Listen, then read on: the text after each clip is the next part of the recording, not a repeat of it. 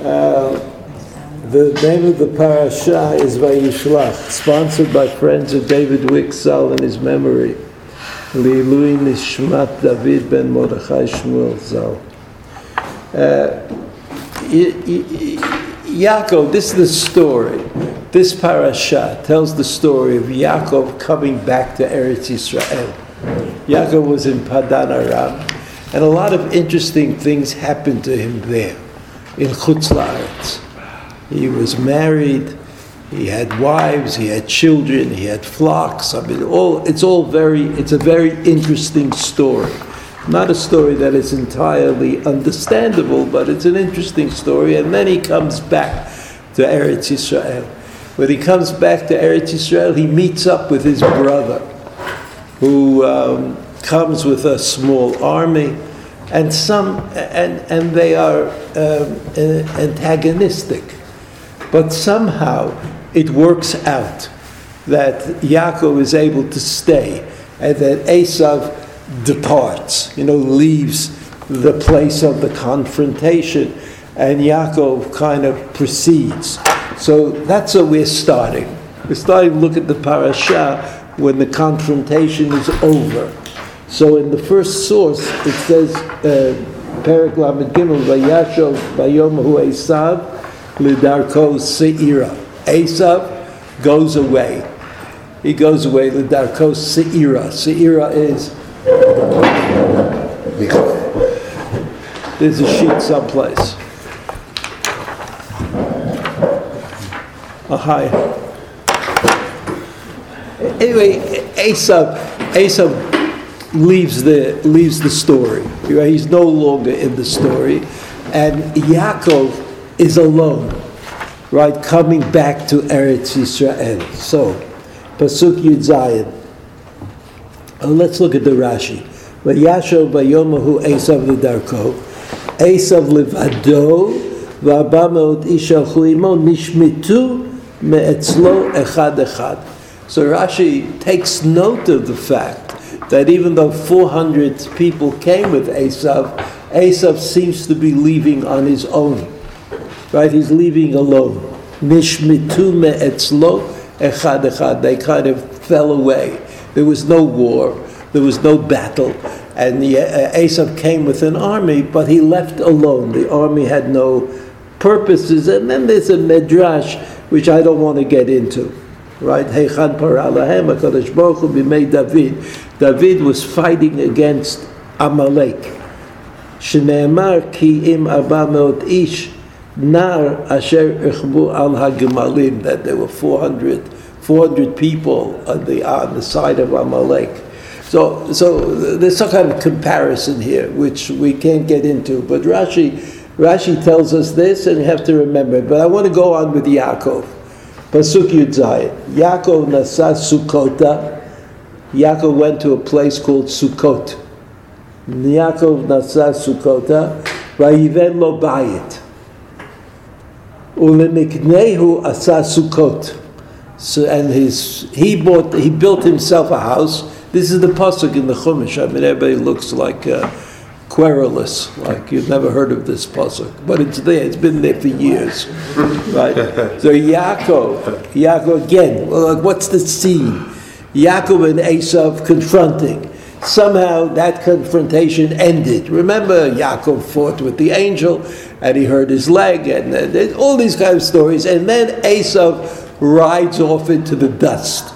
Now Yaakov is left, so he goes to a place that we don't know about. Right? Yaakov nasa Sukkota. He went to a place called Sukkot. Vayiven lo bayit. The bayit sounds like something permanent. Ulemikneu asa Sukkot. Sukkah is usually something that has something for shade. That's Sukkah. The Gemara says al shem haschach. It's the thing that covers you. What you want when you build a sukkah is that you want shade. You want shade. You know that the laborers out in the field, if you ever see the people, let's take a tour to see people work. Like now it's all digital and computers, right? There's nobody who works anymore. There are. Bank Leumi, they fired 700 people because they replace them by machines. Okay, so but if you ever see people working out in the field, or you can see a movie of people working, so they need a place with shade, because you can't just stay out in the sun all the time. So that's a sukkah. That's a sukkah. A halachic sukkah is curious because it demands defanot, walls. Right? A non-halachic sukkah, the kind of sukkah you find out in the field, usually has schach, but no defanot. Right? Does not have defanot. So he says, "Vayiven lo bayit uvnei asa sukkot al ken kara shema makom sukkot."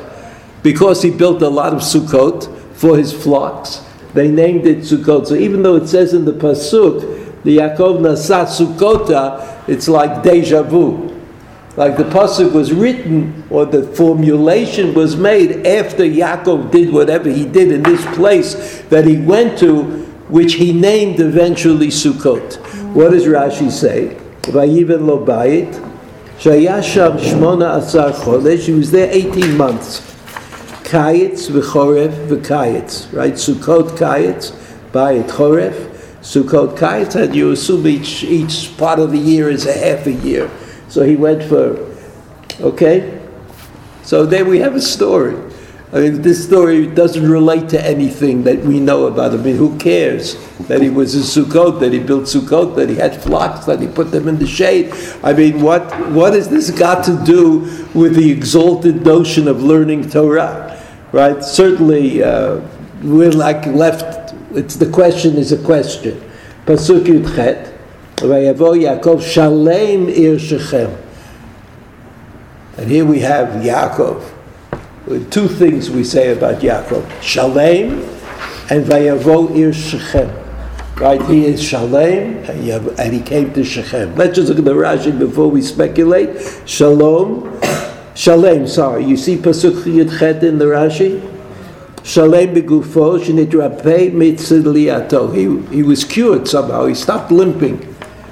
He got to wherever he was going to. In this case, it's Shechem, and he no longer is limping. Shalem b'mamano shelo chaser klum mikol oto doran. You see, he never gave all that stuff to Esav that he prepared.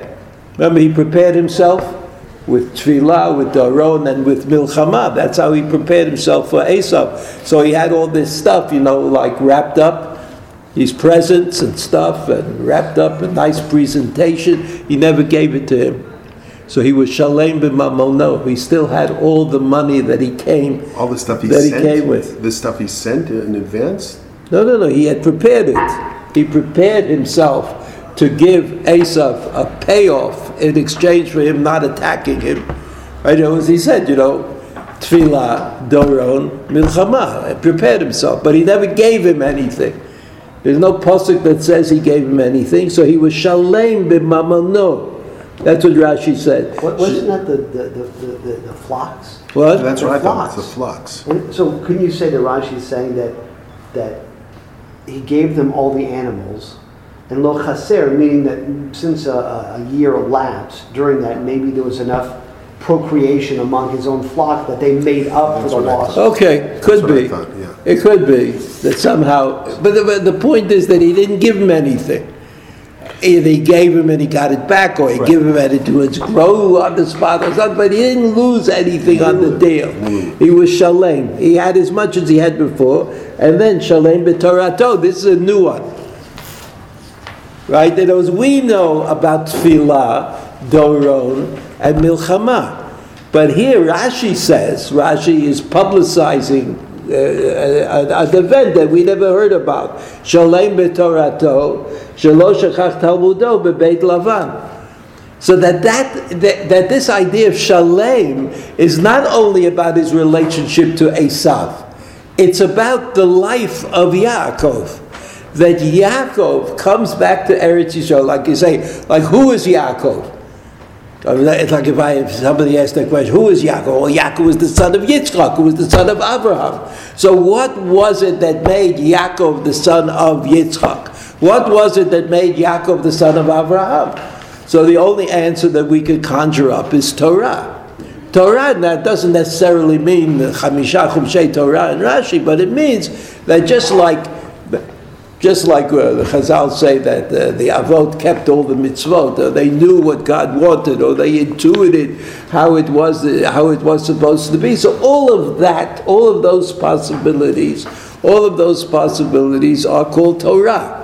All of that is called Torah. So Rashi says, Shalem b'Torato, shelo shachach talmudo bebeit Lavan. This has nothing to do with Esav, but this has to do with Shalem. Like when is a person Shalem? When is a person Shalem?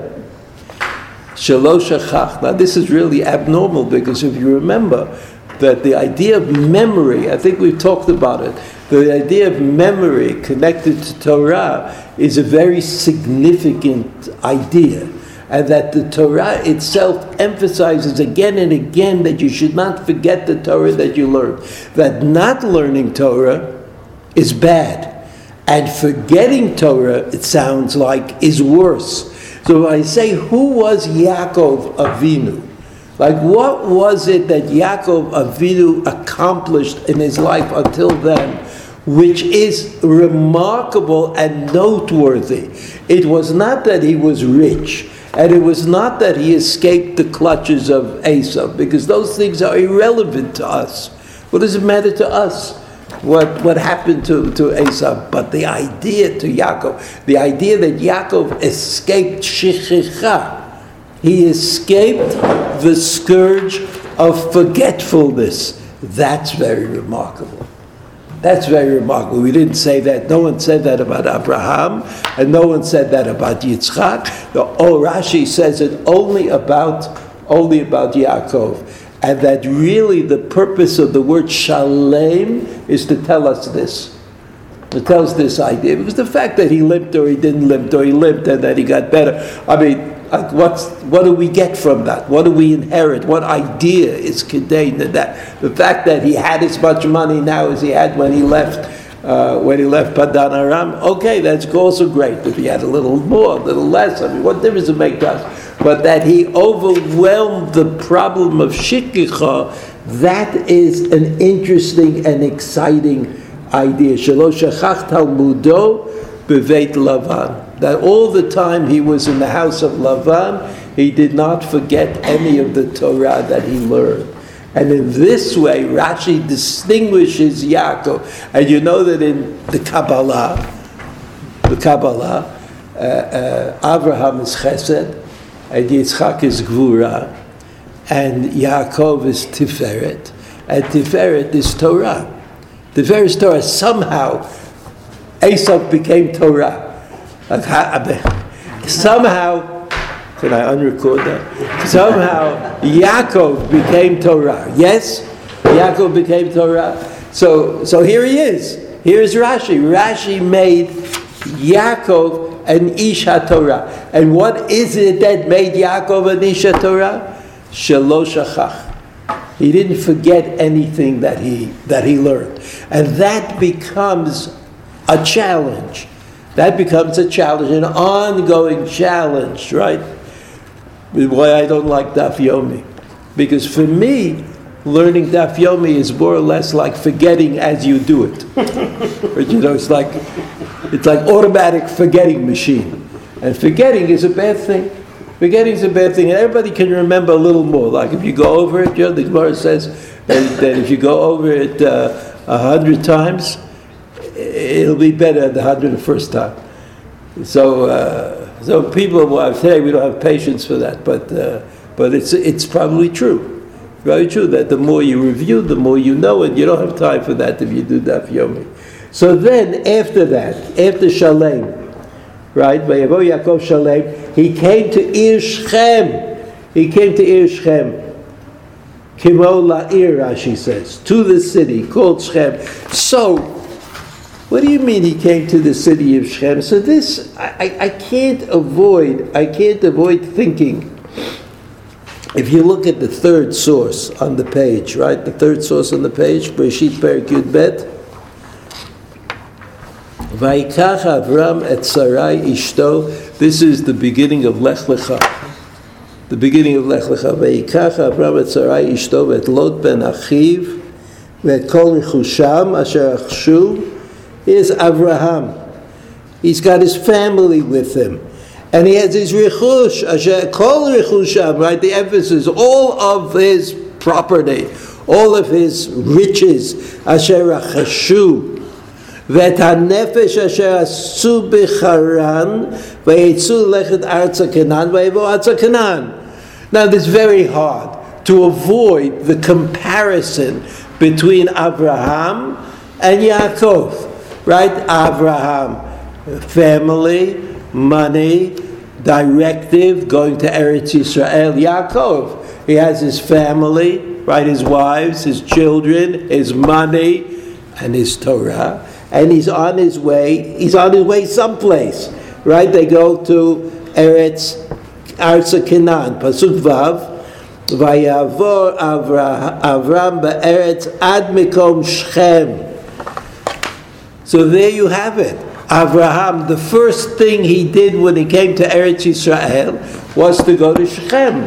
Now Yaakov, it is true, does not go directly to Shechem. He makes a stopover. He stops in a place which is eventually called Sukkot, but a place that was no place, because before he was there, it didn't have a name. And if he didn't have a name, it didn't really exist. So if you have flocks and family and this, and you're used to kind of a Bedouin type of lifestyle, so you set yourself up someplace. So he did it for 18 months. He did that for 18 months until he moved on to a real place. And the name of the real place was Shechem. So it seems to me that comparing Avram Avinu coming to Eretz Yisrael and Yaakov coming back to Eretz Yisrael, comparing the two of them is reasonable. It's a very reasonable kind of thing. So also it's very reasonable. Just one second. Ad makom Shechem. You see by Pasuk Vav in the Rashi. Let's look at the Rashi. Pasuk Vav in the Rashi. It's under the Chumash, right? Under the Psukim is Rashi. Vayavor Avram ba'aretz nichnas letocha. He went into Eretz Yisrael, Avram Avinu, ad bekom Shechem, letpalel al bnei Yaakov sheyavo lilachem b'Shechem. To daven for the sons of Yaakov that are going to do a battle. Remember the story that Dinah got into trouble with in Shechem, and her brothers Shimon and Levi fought against the Shechemites after they agreed to circumcise themselves, and that battle itself was problematic because Yaakov, the father of Shimon and Levi, was against them going to do battle against the people in Shechem. But here Rashi is concerned about this question. Why did Avram Avinu go to Shechem? Why didn't Avram Avinu go to Yerushalayim? Why didn't he go to Ir HaYevusi? Why didn't he go to Har HaMoriah? What's Shechem? Why go to Shechem? So Rashi created an operative need for Avram Avinu going to Shechem, right? And that need was that Avram Avinu perceived, understood, knew, prophesied that there would be a problem for the children of his children, the children of the children of the children, Yaakov's children. There would be a problem in Shechem, and there would be a battle that would be fought. So Avram Avinu went to daven for the children of the children of the children who would do battle in Shechem. Now that leads us to think, you have to think, what is he davening for exactly? What is he davening for exactly? He's davening, I guess, that they should not be, that they should win, that they should Yaakov Avinu, Yaakov, his grandson, was against them. Did not want them to go and do what they did in Shechem. And here's Avram Avinu fighting on their behalf. So this problem of what meaning is there in what the Avot do is taken up by the Ramban in 3 different places. The Ramban, in his introduction to the Perush on the Torah, the Ramban wrote a very long introduction that is printed in all the Chumashim, Mikraot Gedolot, and in the editions of the Ramban. It's an introduction to the Torah, really. What is the Torah? And in the introduction to the Torah, he asked that question. Now Rashi, the beginning of his Perush on Bereshit, Rashi asked the question, how come the Torah doesn't start with mitzvot? Why should the Torah start with theology or philosophy or ideology and the formation of Am Yisrael? After all, what the generations need is the mitzvot. That's what God wants of us. So why doesn't the Torah start, this is Rashi, why doesn't the Torah start from HaChodesh HaZelachem, the first mitzvah that was given to Bnei Yisrael as a community? Now, even though it is true that according to the Rambam, just the thinking, right? It's like, so I'm mentioning things. The Rambam says that we don't keep mitzvot because they're written in the Torah. We keep mitzvot because they were taught to us at Har Sinai. So that even though there's a mitzvah of pru urevu, right, to be fruitful and multiply in the parasha of Bereshit, that for us is not a mitzvah. Even though Avram Avinu and his children and the people in his camp all were circumcised, we don't circumcise our children because of the fact that Avram Avinu circumcised his family. We circumcise the children because it's a mitzvah it's in the Torah. B'yom hashmini yimol b'sar orlato. That's why we do it. And mitzvot come from Sinai. So sometimes there's what looks like a mitzvah in the Torah that comes before Har Sinai, and then it has to be repeated at Sinai in order for it to be a bona fide mitzvah. It has to be repeated. That's what we understand. That's what we understand.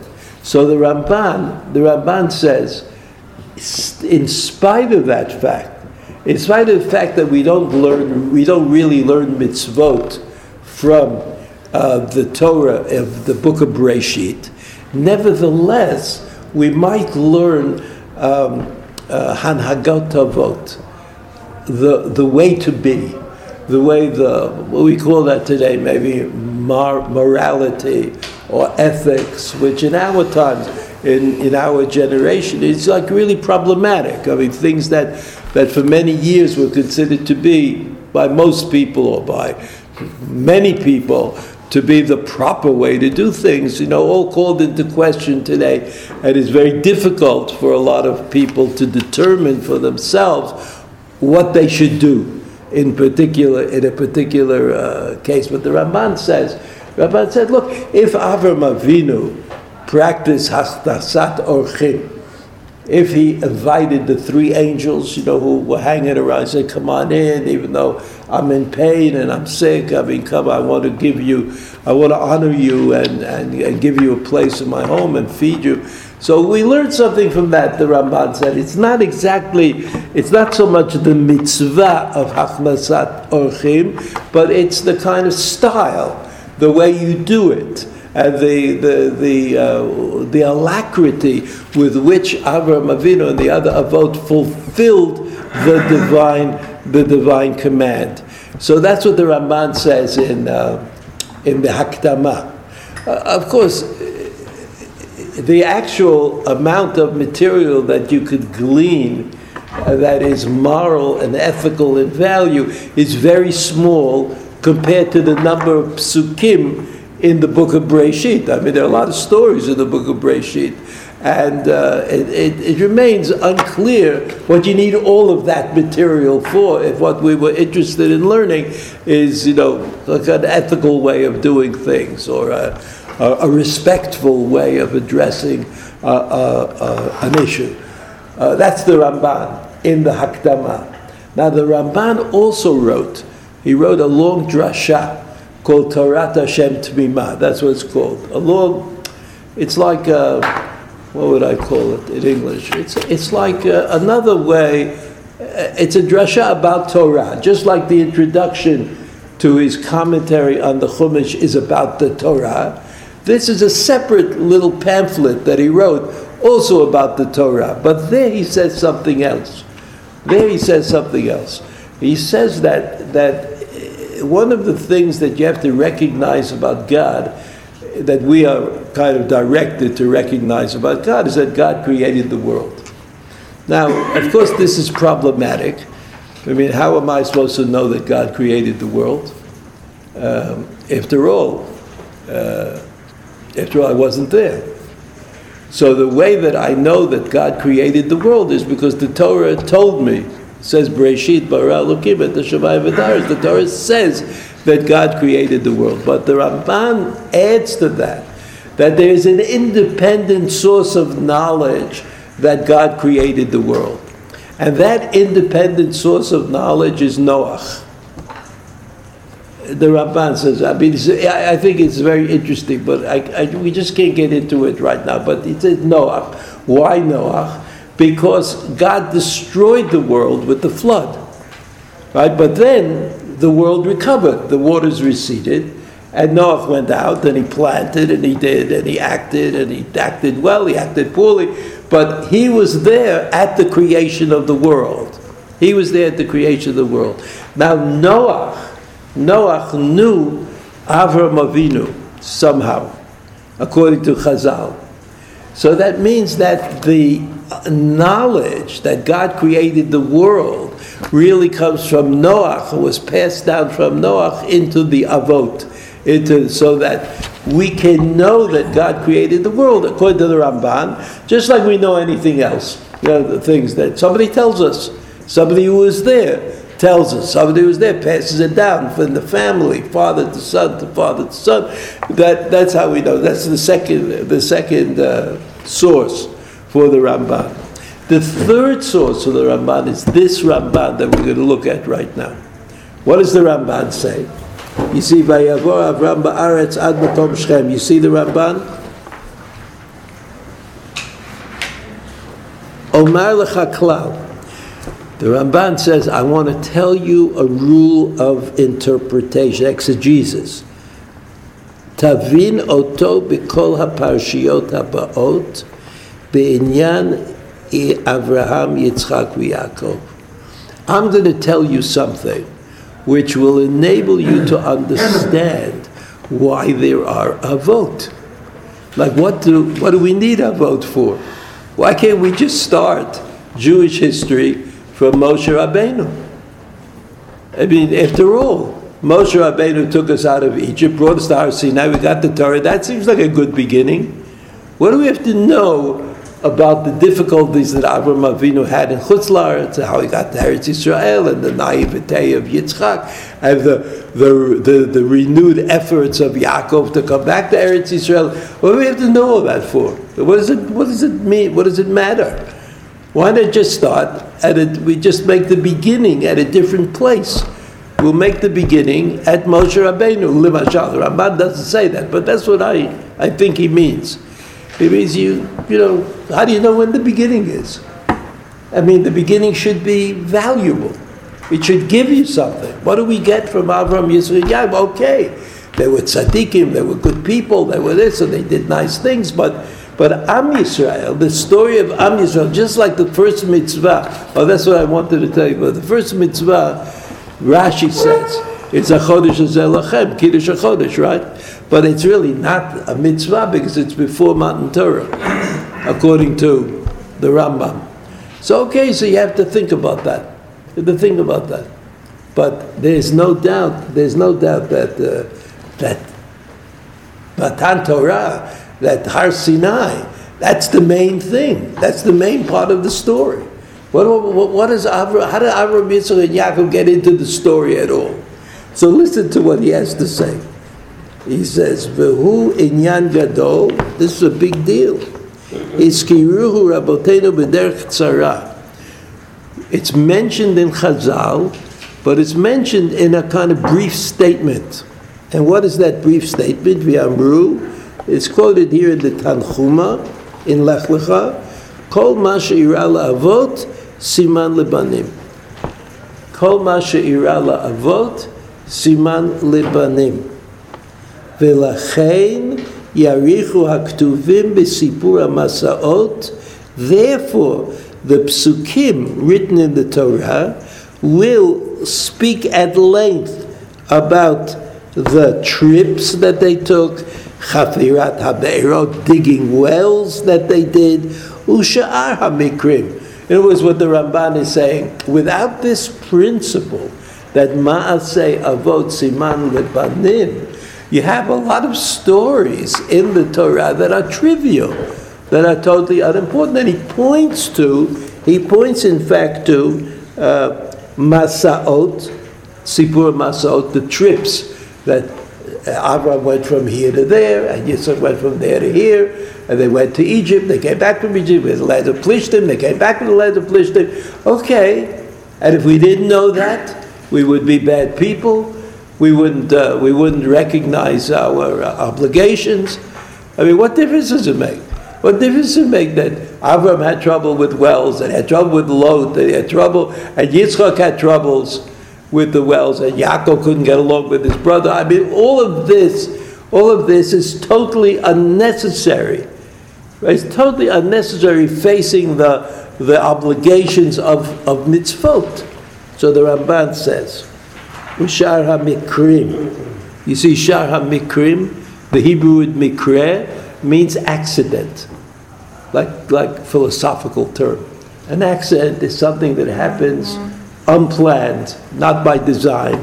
Not that, just things happen all the time, like it rains sometimes, so it doesn't rain. That's called a mikre. So he says, Shar HaMikrim. Abraham didn't get along with Lot. Abraham went to chase after Lot to get him back, to free him. I mean, all of these are mikrim. V'yachshov hachoshev bahem kilu hem divarim miyutarim ein bahem to'elet. And if you think on it, the Ramban says, you would come to the conclusion that these things have no purpose. These stories. I mean, why do I have to know what happened? Why do I have to know what Avraham Avinu did? Why do I have to know every time Avraham Avinu built a Mizbeach? Does that have something to do with me? Am I going to build a Mizbeach? Am I going to sacrifice? I mean, Avraham Avinu didn't sacrifice, but am I going to think about it? Let's say Akedat Yitzchak, great drama. I mean, we substitute sometimes drama for meaning. So there's a drama. What if I didn't have Akedat Yitzchak? So the rabbis wouldn't have drashot on Rosh Hashanah. They wouldn't have anything to say. I mean, it's asur. You're not allowed to kill another person. And you're certainly not allowed to sacrifice another person. And you're alachat kama v'kama, not allowed to sacrifice your son. I mean, what kind of question is that? So what difference would it make to me if I knew the story or I didn't know the story? So that's what the Ramban says.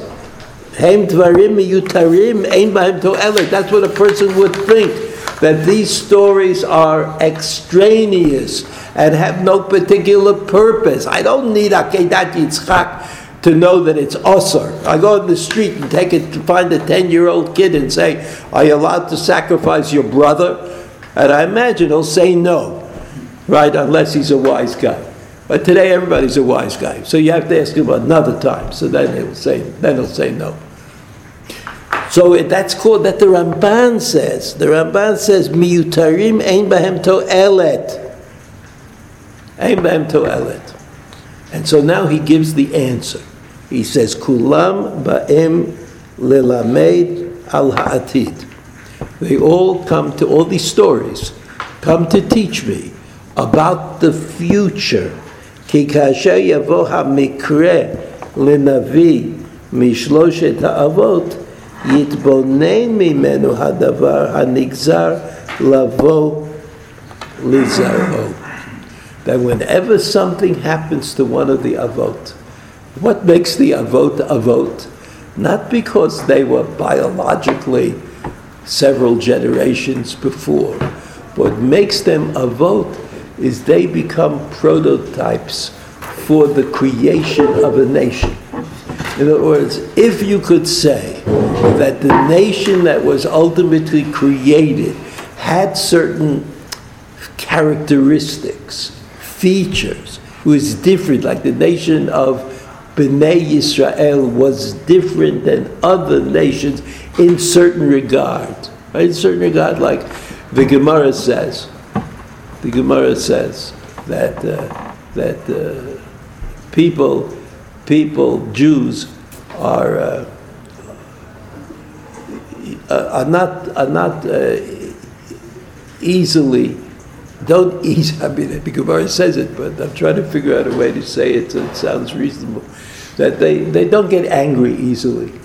Everybody knows Jews who get angry, but that's what the Gemara says, and the Rambam paskins lahalacha that the Jews don't easily get angry. You know, that they have a characteristic. In fact, the Rambam says, if somebody suggests a shidduch, he doesn't use that word.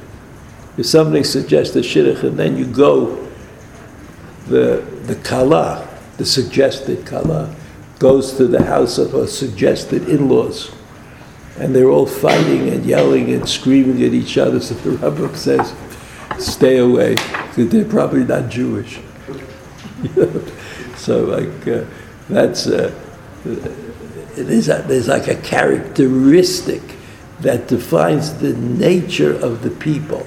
And that characteristic became part of the genetic makeup of Am Yisrael through the Avot, Avraham, Yitzchak, and Yaakov, and that's what the Ramban says. Ki kasher yavo hamikre lenavi mishloshet ha'avot yitbonen mimenu hadavar nigzar lavo lizaro. So when a Navi learns about what happened to the Avot, the Navi is able to interpret that this is going to happen to his generations. Okay? Now I want you to skip to 6 lines from the bottom. 6 lines to the bottom. Lefikach. You see 6 lines from the bottom, middle of the line. Lefikach chezika Kodesh Baruch Hu et Avraham ba'aretz. Therefore God insisted that Avram Avinu should be in Eretz Yisrael. Right? Answering the question, when did Eretz Yisrael belong to Bnei Yisrael? When did Eretz Yisrael become the property of Eretz Yisrael? Achrei kibush v'chalukah. Kibush means the physical conquest of the land by Yoshua ben Nun. So if you needed the physical conquest of the land by Yoshua ben Nun, what was Avram Avinu doing in Eretz Yisrael? What was it such a big deal? Avram Avinu was in Haran. Yes? When God said to him, Lech lecha mi'artzecha artz eka. That's what God said to Avram Avinu. Why? Why did Avram Avinu have to go to Eretz Yisrael if Eretz Yisrael only belongs to the children of Avram Avinu after they conquer the land, after the land is conquered by Yoshua ben Nun? So what exactly was Avram Avinu doing? And then Yitzchak, and then Yaakov, but what were they doing? And when Yitzchak wanted to go to Mitzrayim, when there was a famine in the land, God said to Yitzchak, Gur ba'aretz hazot, don't go, stay. Well, what was the issue? What was it that he was staying for? And if you ask me, how come Avram Avinu left Eretz Canaan to go to Mitzrayim when there was a famine? How come he didn't depend on God? So Avram Avinu could have said, look, if the land belonged to me, I would certainly stay there. I would know that the promise had actually been fulfilled. But since the land doesn't belong to me, it belongs to all the people who live here. Right, so maybe the promise or the protection that God would give me would only take place after the kibush of Eretz Yisrael. But now I'm sort of like just a guest here. I'm not really permanent. I'm not a permanent resident yet. So if there's a famine, I've got to figure out a way to take care of myself. So look at the Ramban. Lefikach hachazika kodesh baruch hu et Avraham ba'aretz v'asa lo dimyonot v'kol ha'atid le'asot b'zar'o v'avein zeh. And therefore, because the DNA was established by Abraham, Yitzchak, and Yaakov, right? The DNA was established by them. So the Ramban says, let's look at the words. The Fikach HaChazik HaKadosh Baruch Hu et Avraham Ba'aretz. Therefore, God kept Avraham Avinu in Eretz Canaan, made him stay there. Vasalo dimyonot. He did things that you can imagine were going to come up again. B'kol ha'atid le'yasot b'zar'o v'havein zeh. That Avram Avinu became, Avram and then Yitzchak and then Yaakov, became the determining factor in creating Am Yisrael, the way they were. So in Shechem, what did Shechem represent for Avram Avinu? Why did Avram Avinu go to Shechem? Because Am Yisrael would be proactive. They would do things. They would act on behalf of what they thought was justice, and that's Shimon v'Levi. And even though there's always this possibility, as Yaakov said, you'll get the ire of all the nations against us. They'll all come after us, which did not happen. Yaakov Avinu was wrong. But that's always the situation when the option of going to war exists, right? You never know. You never know how war is going to turn out.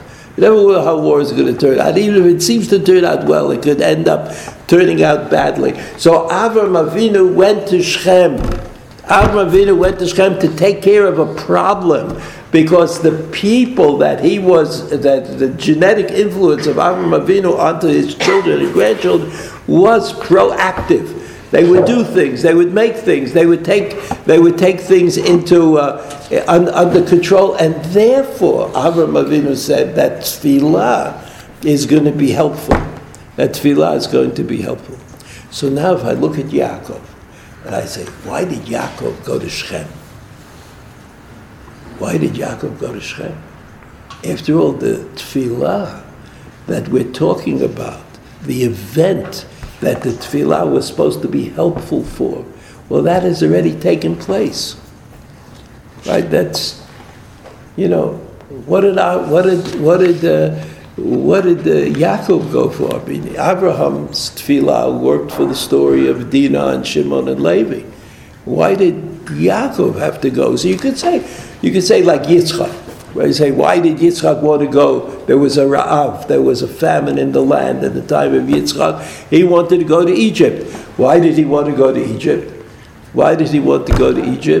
Because he wanted to go to Egypt because his father went to Egypt. I mean, it makes sense, doesn't it? I mean, Yitzchak followed his father devotedly in everything, including Akedat Yitzchak. So when there was Vayihira Ambar, at the time of Yitzchak, so Yitzchak said, my father went, and it was fine. It turned out well. He made money. He had the products. He came back to Eretz Canaan. I'll do the same thing. But Yaakov, so we could say that about Yaakov. We could say Yaakov went to Shechem because Abraham went to Shechem. However, it's not so obvious. It's not so obvious. But I will tell you a few things that are good to know about Shechem. Shechem, the city of Shechem, which is a very old city in the land of Canaan, as far as we know, it appears in Egyptian documents, that are the 20th century BCE, which is pretty old, I think. Shechem. What happened in Shechem?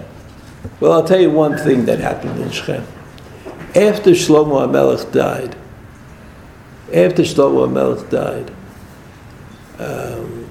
his son, Rechavam, became king. Yes? Does that? jog your memory a little bit. Shlomo HaMelech, Rechavam.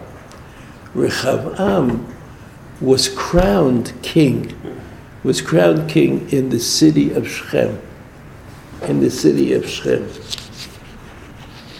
Just 1 second. Was crowned king in the city of Shechem. I don't know if I have that pasuk here. Okay, it doesn't matter. You'll believe me.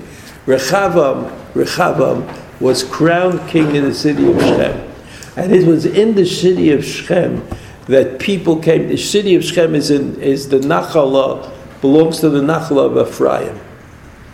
Right? You remember, I've explained many times, Yerushalayim, the city of Yerushalayim is the halfway mark between the south and the north of Eretz Yisrael. And in the south of Eretz Yisrael, the big tribe is called Yehuda, from Yerushalayim and south. Right? And Yehuda, on the south of the south, is a small tribe called Shimon. And at Yerushalayim is another small tribe called Binyamin. So in the south of Eretz Yisrael, there's Binyamin, Yehuda, and Shimon. And then going north, like Beit El, where Beit El is, that was Ephraim.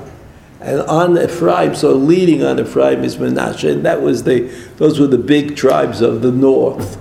So Rechavam went to Shechem to be anointed king. And the reason probably that he went to Shechem was because he wanted to make sure that, how do you pick a place where you get anointed? You go to a place where it has to be strengthened in your camp. Since the north and the south were sort of shaky, they were always shaky. So Rechavam went to the north, further north, to be established as a king. There the people came to Rechavam and they said, we can't take it anymore. We pay tremendous taxes. You have to lower the taxes. You have to let us breathe, and that's what they said to Rechavam. So Rechavam, who was not Rechavam was apparently not a rocket scientist. He said, what, you think you paid a lot of taxes till now? Now you're really going to pay. Because now we finished the Beit HaMikdash, all I have left is to buy couches for myself. So that's Rechavam. HaKadosh Baruch Hu said to him, no, you can't do that, go back. And then they anointed another king, another person, the prophet, whose name was Achia Shiloni, anointed Yeravam ben Nevat to be the king of the northern part of Yisrael, which had broken away from Rechavam. So that the breakaway took place in the city of Shechem. I mean, that's what I meant to say. That the breakaway took place in the city of Shechem. You also know that after the galut of the 10 tribes in 722 BCE, by Sancheriv, who was the king of Ashur, they brought a population into the north. They exiled everybody in the north, and they brought in another population into the north from Kutim, from the islands in the Mediterranean. And they eventually became known as Samaritans or Shomronim, because they lived in the northern part of Eretz Yisrael. The northern part was emptied out of its Jewish population, and instead there was this non-Jewish population that was brought in. Eventually, this non-Jewish population became the Geirei Arayot, the converts of the lions. There were lions in Eretz Yisrael, in the northern part of the kingdom, who attacked people, and these Shomronim, who were not Jewish, and brought in by Sancheriv to kind of just take up their new lives there. they decided that the reason that the lions are attacking them is because they're not Jews. So they decided that they were Jewish. They didn't convert. They just decided that they would be Jewish and they would act like Jews and do the Jewish thing. And therefore it was important for them to establish a center of worship. And the center of worship that they established was in Shechem. And they used as points of worship Har Grizim and Har Eval. And you know that when Yoshua ben Nun came to Eretz Yisrael, he went immediately to Shechem to fulfill the Torah obligation to do the brachot and the klalot on Grizim and Har Eval. So that Shechem was Shechem was throughout history the focal point of division, of divisiveness, the device with Dinah in the lifetime of Yaakov, and then the Samaritans, and then first. Yosef. We'll get to Yosef in a second. Yosef is on the sheet, thankfully. So. No, the whole problem with the brothers started in Shechem. Well, that's also true. And in other words, Yaakov sent Yosef to find his brothers. And where did he send them to? Well, he said, just go find them. They were on their way to Shechem. And the Pasuk says they were in a place called Dotaina, which is next to Shechem. And there was the terrible division between Yosef and his brothers actually took place. But more interestingly, if you look at the second source on the page, in Yoshua Perikav Dalet Pasuk Lamed Bet, it says V'atatzmot Yosef Ashalu B'nei Yisrael Mitzrayim. You remember that Yosef made them promise that they would bring his bones out of Mitzrayim and bury them in Eretz Yisrael. So that took place. I mean, Moshe Rabbeinu lived up to that promise. So at Atzmot Yosef She'alu b'nei Yisrael Mitzrayim kavru b'Shechem. I'll say it again. Kavru b'Shechem. They buried in Shechem, right? B'chelkat hasadeh asher kana Yaakov me'eit b'nei Chamor avi Shechem b'meyak sita. So Avram Avinu had to buy a nachala in Eretz Canaan in order to bury his wife, or that he would have a place to bury his wife. Again, Yaakov Avinu, following Avram Avinu, following his grandfather, bought land in Shechem in order to have. I mean, we didn't say for what purpose, but when the Jews took out Motzi Yosef out of Mitzrayim and brought the Atzamot to Eretz Canaan, they brought them to the place that Yaakov had purchased, as though everybody knew that was the reason. That was the reason that Yaakov purchased the land. Now Yaakov has his own story with Eretz Canaan and being buried in Eretz Canaan, but he insisted on being buried right when he died. He died, so Yosef and the brothers took the body to Eretz Yisrael and buried him in the Marat HaMachpelah. But Yosef was buried for some reason in Shechem. Yosef was buried in Shechem. It could be because the story started in Shechem. The Yosef story started in Shechem. Yosef became Yosef in Shechem. Who was Yosef? He was the king. He became separate from his brothers. He was an independent actor. So all of that is what we see. All that is what we see with Shechem and Yosef being buried in Shechem, and the difficulties that emanated from Shechem. And I don't want to say that nothing has changed in our times, but somebody could say it. Somebody probably has. Nothing has changed. Or that nothing changes. Oh yeah, somebody said it. Very good. Okay.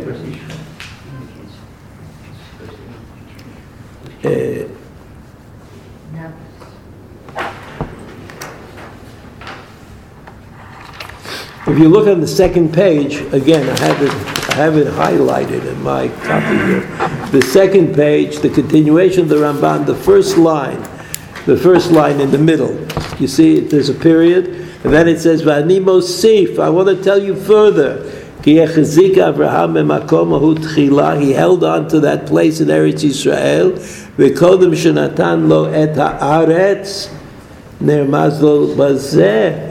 כי בניו יכבשו המקום ההוא תחילה קודם היותם זוכים בו. That just like Avram Avinu was able to capture some of Eretz Yisrael, he bought it, or he was able to capture a little bit of Eretz Yisrael before he actually had the rights to it.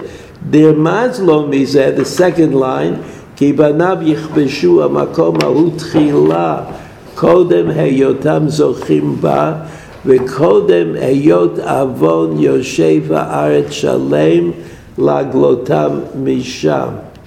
And so Avram Avinu conquered the land. He conquered a piece of Eretz Yisrael, even though the time had not yet come for conquest. Because as all the Rishonim say, conquest it was actually a punishment. It was a punishment for the people who lived in Eretz Canaan. But that punishment only came at the end of the 200 years of slavery of the Jews in Mitzrayim, and it hadn't come yet. And yet, Avram Avinu, as a kind of a prototypical person, like he's acting out the future. He's acting out what will be in the future. So he did that. He did that by buying land in Eretz Yisrael, and this is repeated by Yaakov. If you look at the first source, right, Pasuk Yutet, Vayiken. That's the word kana. Vayiken, he bought at Chelkat HaSadeh Asher Nata Shamo Alo Miyad B'nei Chamor Avishchem B'nei Aksita. Right, he bought it. The Torah emphasizes. So he and Avram Avinu were the same. Avram Avinu buried his wife.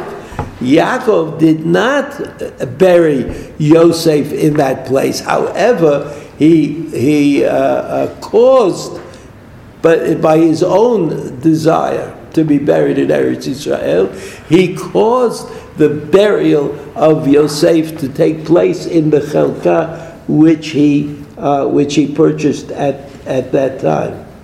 Right? The last pasuk, Vayitzev Sham Mizbeach Vayikra Lo Kel Elokei Yisrael. He made a Mizbeach. He made a Mizbeach. And a Mizbeach meant that Avram Avinu and Yaakov, they built Mizbechot on the place that God appeared to them. That was a Mizbech. A Mizbech was not a place of sacrifice, or not yet a place of sacrifice, but it was a place which we designated an event. Something happened, and we designated it by a Mizbech. And even though God could appear to people any place in Eretz Canaan, it was noteworthy to the Avot. The Avot felt it was important to make some way of recognizing the place that God originally appeared to Bnei Israel. So you see that Yaakov and Avraham had certain similarities. Those similarities are connected to the place called Shechem. Shechem is connected to the ongoing argument that we have internally about who we are and what we should be doing, and which parts of Eretz Yisrael are really real, and which parts could be abandoned, if only temporarily. Right? We have this argument, and the difficulty with the argument is that everybody is so sure of themselves that there really isn't much to talk about, and that's always bad. At least in my opinion, I think it's always better if you could have a conversation than if you can't have a conversation. But who am I to say? All the best.